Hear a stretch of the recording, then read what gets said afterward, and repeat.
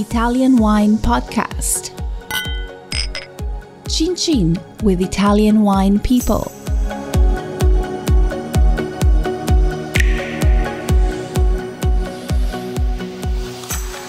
Hello, this is the Italian Wine Podcast. My name is Monty Walden. My guest today is Jermaine Stone of Crew Love Wine and the Wine and Hip Hop Podcast. Welcome. Monty, the pleasure's all mine. Thank you so much for having me on. We're thrilled. We are really excited about this one, I can tell you. The weight of expectation, Jermaine, is on your shoulders, but I think you can handle it. I hope I can deliver. Yeah, okay. So your entry into the wine world was sort of fortuitous, wasn't it? How did that come about? Yeah, I'm from the Bronx, New York, and it is not very wine centric. So wine wasn't really something that I thought about. I was looking for a job for college to assist in paying for school. I found myself at a wine storage facility, which was connected to Zacky's auction house. And the rest is history. I really just worked my way up from the storage department all the way up to logistics manager and later at Wally's becoming auction director. Well, okay. Well, that's quite a. Let's just dial back a little bit on that from going to sort of humping boxes to that position. Just give us a little bit more detail about. You've been very modest about that. I mean, how did you crack that ceiling? Yeah, well, it was. I really I focused on hard work and doing the things that other people were not willing to do. Zacky's was a great place to learn. Everyone was very passionate about wine and also sharing wine culture. So I became interested in the cultural exchange of working there. I was working with many different types of people that I didn't grow up with. And they were curious about my experiences the same way that I was curious about theirs. And they would teach me about wine. I would travel the world with some of our clients and some of my colleagues. So it just really, wine just opened the rest of the world up to me. So that was what grabbed me. But it was really just focusing on hard work, dedication, and making sure that I felt like I wanted to make a name for myself from day one. Did you have a particular mentor that really gave you more help than anybody else in that period? I did. I had a few mentors. One of them is one of my good friends. She's still a friend, Danielle Satani. She really helped me to grow in the administrative side of the business. And she was a great hands-on manager. But my biggest mentor is still my business partner, Michael Jessen, who at the time he was the auction director at Zacky's. We've worked together at every phase of my career. And he's been a great friend, really like a big brother, and happy to call him my business partner now. So just tell us about your business. I mean, obviously you picked up a lot of information and know-how from Zacky's, and adding to that your own work ethic and your capacity to sort of build partnerships. Just tell us a bit about your business then. Yes, Crew Love is a branding and marketing agency dedicated to blending wine and hip hop on the highest levels. I really set out to pay reverence to both cultures in everything that we do. Hip hop is a very powerful marketing tool, and during the course of my career, I saw wine being interjected into rap lyrics more and more. And the context that they're actually rapping about this stuff, they're not just saying, drinking a bottle of red wine. They're saying, they're talking about drinking Petrus and drinking Lafite. So I knew that there was something there very early on. Also, hip hop is very aspirational. They rap about a better life, they create visions of luxury and to inspire people. So I knew that there was something there. So I created Crew Love. We we do a few things. We blend wine and hip hop in a few ways. We created wine. We create different wine labels and work in consultancy with different wine brands. We also have a media component to that, which is Wine and Hip Hop, our podcast. Aside from that, there is also an event component. So, just to step back, we create the product, we create the conversation around the product, and we create the activation around the product. And that's really how I see us bringing these cultures together. It's really a 3-step thing, and we feel poised to be a part of every step of the way. Yeah, I mean, it's interesting that you talk about the aspirational aspect of wine, and also in your case, the fact that you're creating a sort of a community almost based on obviously wine and based on your passion of rapping, and that has to be unique. I mean, I don't know if anybody else is doing that. No, I've noticed. It's funny, I started doing this in 2016, and since that, I've seen a lot more wine and music pairings come together. I see other sommeliers and other personalities now pairing wine and hip hop. So it's growing, and I feel very, very privileged to have been someone that was in the front of that wave. So for you, it's basically a case of the more the merrier. It's not like, hey, this is my little baby and I want to keep it for myself. You're really happy that the community, the wine community and the rapper community are getting, getting down on this. Yeah, absolutely. You can't set out and say that you are trying to create a culture and then not want other people to contribute to the culture. So for me, I truly believe in creating this wine and hip hop culture, and to see more and more people embracing it, it inspires me and pushes me. And, I reach out to these guys, I see where I can help them, and vice versa. So it's really about community building and spreading the culture. Why has hip hop got that particular community aspect to it? I mean, you could say that heavy metal rockers, they have their bikes and they go on their weekends and stuff. Why is that the case? It seems like you've built this community quite easily, but I'm sure it's not the case. Definitely. When I started, I had so many people told me that this was not going to work. I had people tell me, good on you for fighting the good fight. Those are the same people that I see trying to make wine and music pairings right now. But hip hop is Black culture. Hip hop really stood out and put Black culture on the map, and it helped American culture and global culture really see Black men and Black culture in America as humans.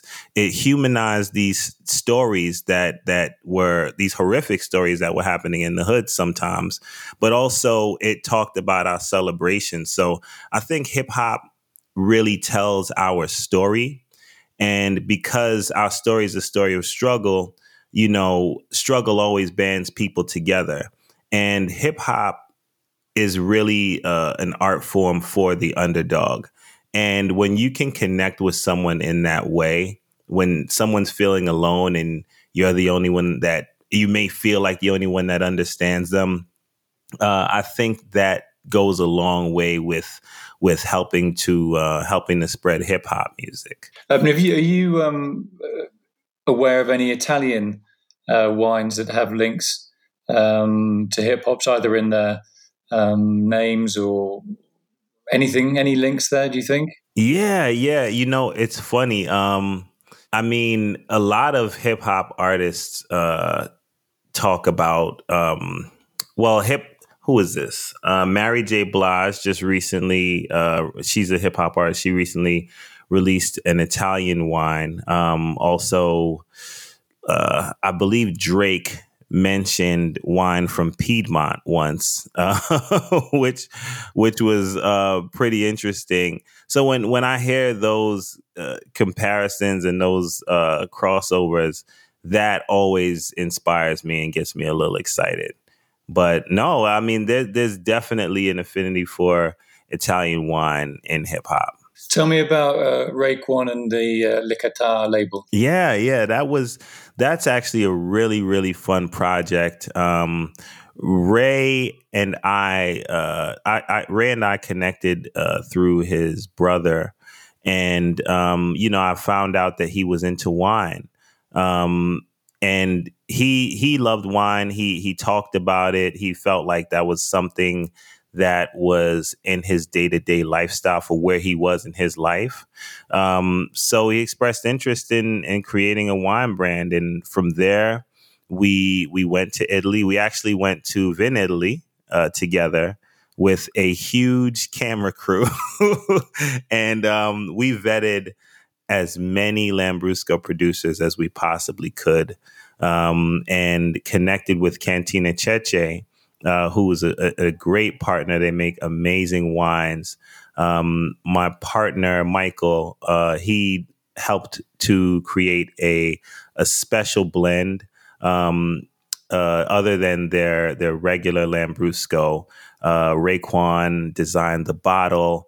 And, the way that we all came together, it was truly an artist created product and not an artist putting his face on the bottle. Raekwon is very hands-on and into the business and now integrating it into a lot of things that he's doing. So, that this whole experience is just has just been awesome. Being at Vin Italy with Raekwon in itself was a life-changing experience. This guy has been in the music business now for 30 years. And I'm in another country watching young people that are like 5 years old coming up to him and asking for an autograph, and old people that are in their 60s coming up to him asking him for an autograph. So, that was, to go back to hip hop and wine, that is why I feel like it's such a great connection, because it brings together almost every demographic, race, age, location. It doesn't matter. Like, everyone is connected to hip hop in some way. And to be on the other side of the world and see this rapper embraced in this way, it proved everything that I was thinking about rappers and possibly having success in wine. So with Wu-Tang being a global brand, Raekwon being a big face of Wu-Tang and such an influential member of the group, it was just such a natural fit. Do you know what I find interesting about the choice of Lambrusco? It's a wine that everybody often talks bad about, but it is the everyday wine, and the classic historical everyday wine of hardworking people in Italy with not much money. And I think it's a very clever style of wine to have picked. I think it's a very democratic style. And it's very approachable. We wanted to attract entry-level drinkers as well as please people with seasoned palates. And like you mentioned, everyone loves Lambrusco. And this style of Lambrusco, it's richer, it's a deep purple, it blends well with cocktails. It's just, I feel like we really knocked it out of the park. Yeah, good for you. Okay, so tell me about your show. I think you have a guest who selects a hip hop artist, and you pair a wine with the music. Is that correct? Yes. And now with COVID, we've actually delved a bit more into pairing wine concepts with our guests. But on each episode, we invite an influencer from either wine or hip hop, and we ask them to select a song or a bottle of wine that's special to them, and I pick a pairing which we'll discuss on the show.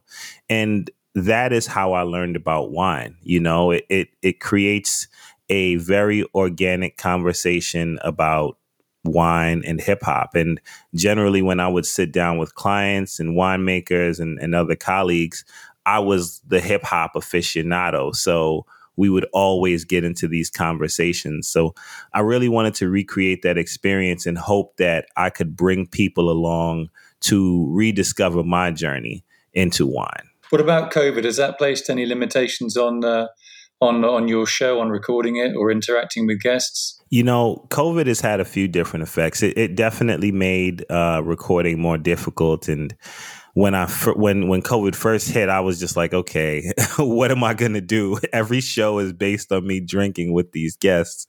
So, you know, I thought about sending them bottles and then pairing them. But there was so much logistics around that. It just seemed like we wouldn't be focusing on the show. So it has helped me to connect with people that I would not have been able to connect with until I came to their cities. So, for example, one of our more popular shows with Baxter Holmes, who's a sports writer for ESPN, he and I have been talking for months. And you know, when I'm in LA, I may be there for just a day or so. And when he's in New York, it's the same thing. So we had been talking about this interview and hadn't been able to connect. But Zoom really became the status quo for news shows, for late night TV, for almost everything. So with that becoming the status quo, I felt a little bit more comfortable to do more Zoom interviews. But my primary focus with every episode is making sure that the listener can walk away loving and knowing a little bit more about both wine and hip hop. So I try to now pull that out of my guests. In the example of Baxter, we spoke about his journey into wine and also the NBA's new love for wine. So, you know, just by talking about those stories, you can educate a crowd so much. So in your podcast, you mentioned getting turned on to London grime hip hop whilst filming a TV show in the UK. Who should we know about or seek out to listen to? Oh, man. So many. My favorite artist is a lesser known guy. Well, he's on the come up. But it's a guy named Dig Dat. And he's a very, very sharp lyricist. The lyrics are a little rough at times, but I mean, you can listen to the way this guy is putting together metaphors and using wordplay, that he is so intelligent. And that's what is interesting to me about hip hop is that you can walk away from a conversation with someone and have no idea how deep they are. But you know, this guy's making he's making metaphors based on, you know, countries like places like Warsaw, you know, just mentioning things like that in his raps. That's different for me from a US artist because just a guy coming from the hood, his global view is not as big as a lot of the artists that are coming out of the UK. And so that's very interesting to me. But more than anything else, it's fun to rediscover a culture. And in England, it looks like a flipped version of New York. You know, it's just New York with accents and different cultural nuances. So for me, it's just very interesting getting to know those things that I'm familiar with on one end, but can be completely different on the other side of the world. Yeah, I mean, it's interesting that you've got this passion both for wine and obviously for music, but it was music that first was your first love, wasn't it? Definitely. Music came natural to me very early.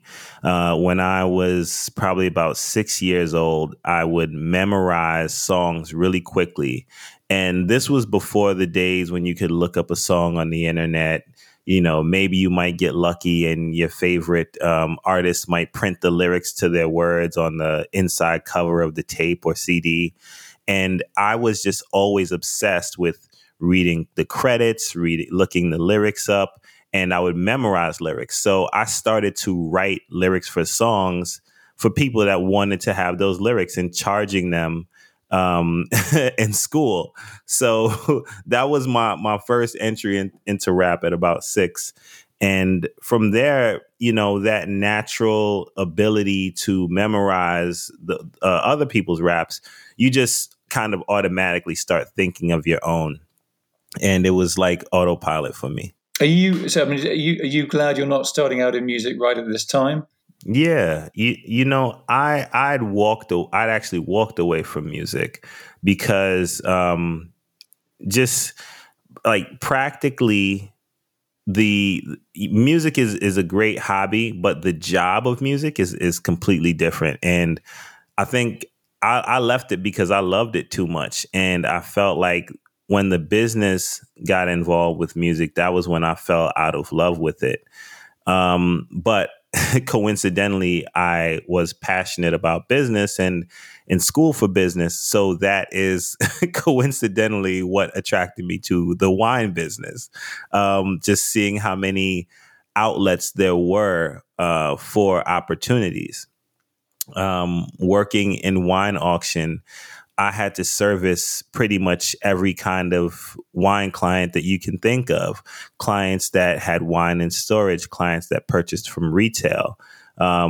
We worked with on the consignment side, so with collectors, with distributors, with restaurants.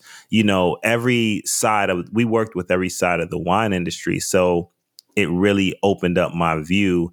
And after seeing that I could like travel the world and have fun doing it, it made rap less enticing because I would have to travel and be away from my family, and you'd be out late clubbing every night. I wanted to go to work and come home every day.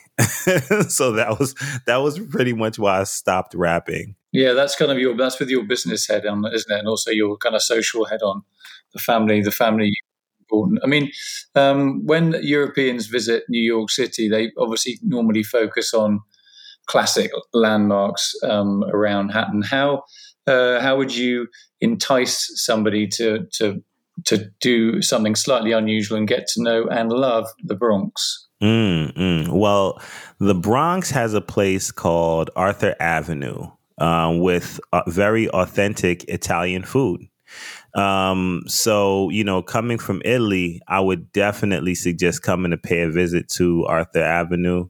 A lot of the early immigrants into New York went to that section of the Bronx. So it's very, very authentic, amazing food. I mean, like some of the best food that you will find in New York is in the Bronx on Arthur Avenue. But aside from that, who wouldn't want to come to the birthplace of hip hop to just see it one time and experience it and understand what it looks like? So, hopefully that will get more people here, but come to Arthur Avenue. Okay.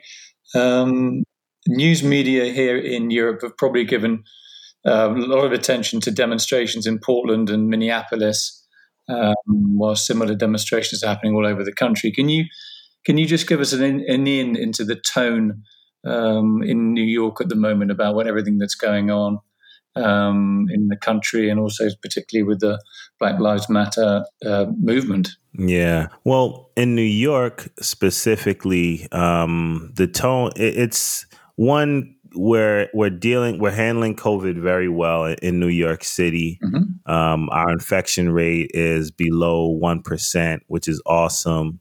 But people are sticking to the rules. They're wearing masks. COVID has been very, very politicized. And, you'll hear that from time to time.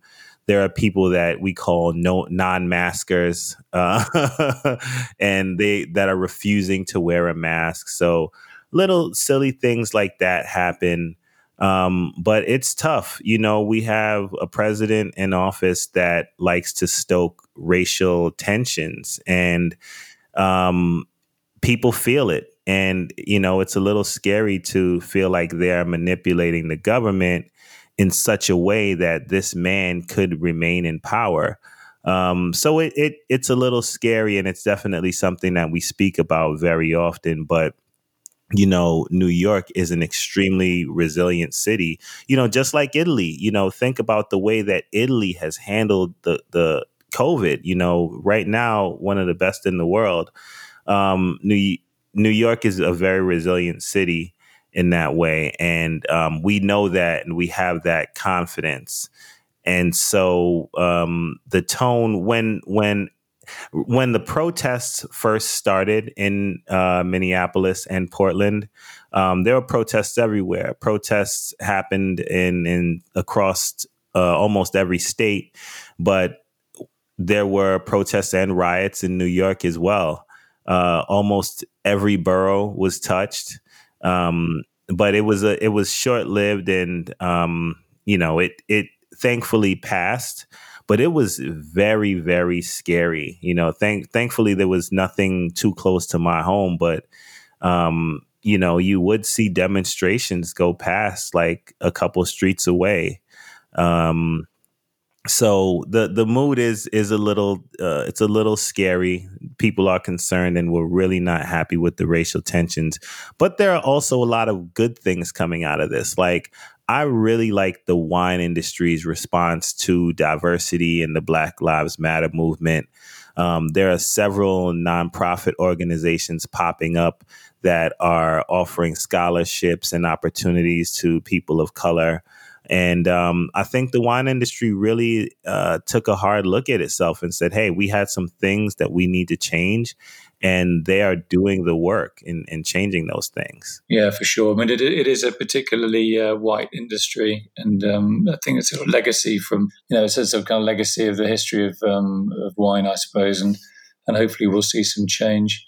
And as you say, encouraging particularly younger people to see wine as a potentially successful career. And obviously you're a fantastic role model for that. And the way that you handle yourself and your articulacy, and you're a fun guy as well. So you're a great leader. So just tell us a little bit more. Just plug a little bit more your business, crewlovewine.com, and your podcast, of course. Yeah, I'm very fortunate. I was having a conversation with my mentor Michael, who told me, you know what, Jermaine, you're living your dreams. He's known me since the beginning of my career, so he knows how influential hip hop is to my DNA. And he's been a great friend and someone that inspired me to approach the business in this way. But, taking a step back and looking at this from a bird's eye view, I really started this company to change the perception of Black men in America. I noticed how differently I would be treated at wine auctions after someone realized that I knew what I was talking about. It almost made people take me more seriously, immediately. I made sure I was dressed well. I knew what I was talking about, and I was passionate about something that they were passionate about. And that is what connects people. I can't think of many other things that you can sit down and immediately have a passionate conversation with someone that you just met, about the same thing. You can do that with wine and you can do that with hip hop. So I just feel very fortunate to be in this position and help to push these cultures forward and actually see traction. We are aside from our podcast, we have developed several different TV shows which we're pushing, and we're deciding the outlets that we want to put them out on. But for us to have a wine brand out, for us to have successful media out, and amazing events in the works, I truly do feel like I'm living my dream, and I'm seeing other people connect with that and feel like this matches their dreams. So I just feel very fortunate. Do you have any? I mean, you don't sound a political animal, but would you consider a political career because you're very engaging and you're incredibly articulate, and you seem that you have a fair-minded way of viewing the world. Whatever you talk about, you've got this sort of very balanced view. Would that interest you? You've got your wine community, you've got your music community, you've got the people that listen to your community, so you're someone that you've got that power to unite people. It's funny that you mentioned that. There were a few years ago, I was very involved in my old neighborhood in the Bronx's community board. And I wanted to become a city councilman for my district a while back. And I'm the type of person that if an idea gets in my head, I'm going to study it. I want to learn everything about it. And I was very passionate about uplifting my community and helping them see all the things that I saw. I had ideas about bringing more commerce into the neighborhoods. You look around and you can tell a neighborhood that people are investing in because there would be a ton of banks. In the neighborhood that I grew up in, there's just a ton of grocery stores, what we call corner stores. So I definitely thought about that. But honestly, I feel that this business route that I've taken, I have a better opportunity to influence people and support a lot of the political policies that I like as well. Cool. Okay. Well, listen, we wish you every success in your various endeavors. And you're an ideas man, and you've got some great ideas, and they've been very successful for you. And we wish you continued success, both with your wineandhiphop.com, with your podcast, and crewwine.com. I appreciate it, and thank you guys for having me. This is a great honor. Well, we hope to see you in Italy. Yeah, I'm doing everything I can. I'm really looking forward to coming to Wine to Wine. And it's going to be a lot of fun. Cool. I'll see you there. All right. Thanks, Jermaine. Thank you very much. Thank you. Take care. And you too. Listen to the Italian Wine Podcast wherever you get your podcasts. We're on SoundCloud, Apple Podcasts, Himalaya FM, and more. Don't forget to subscribe and rate the show. If you enjoy listening, please consider donating through ItalianWinePodcast.com. Any amount helps cover equipment, production, and publication costs. Until next time, cin cin.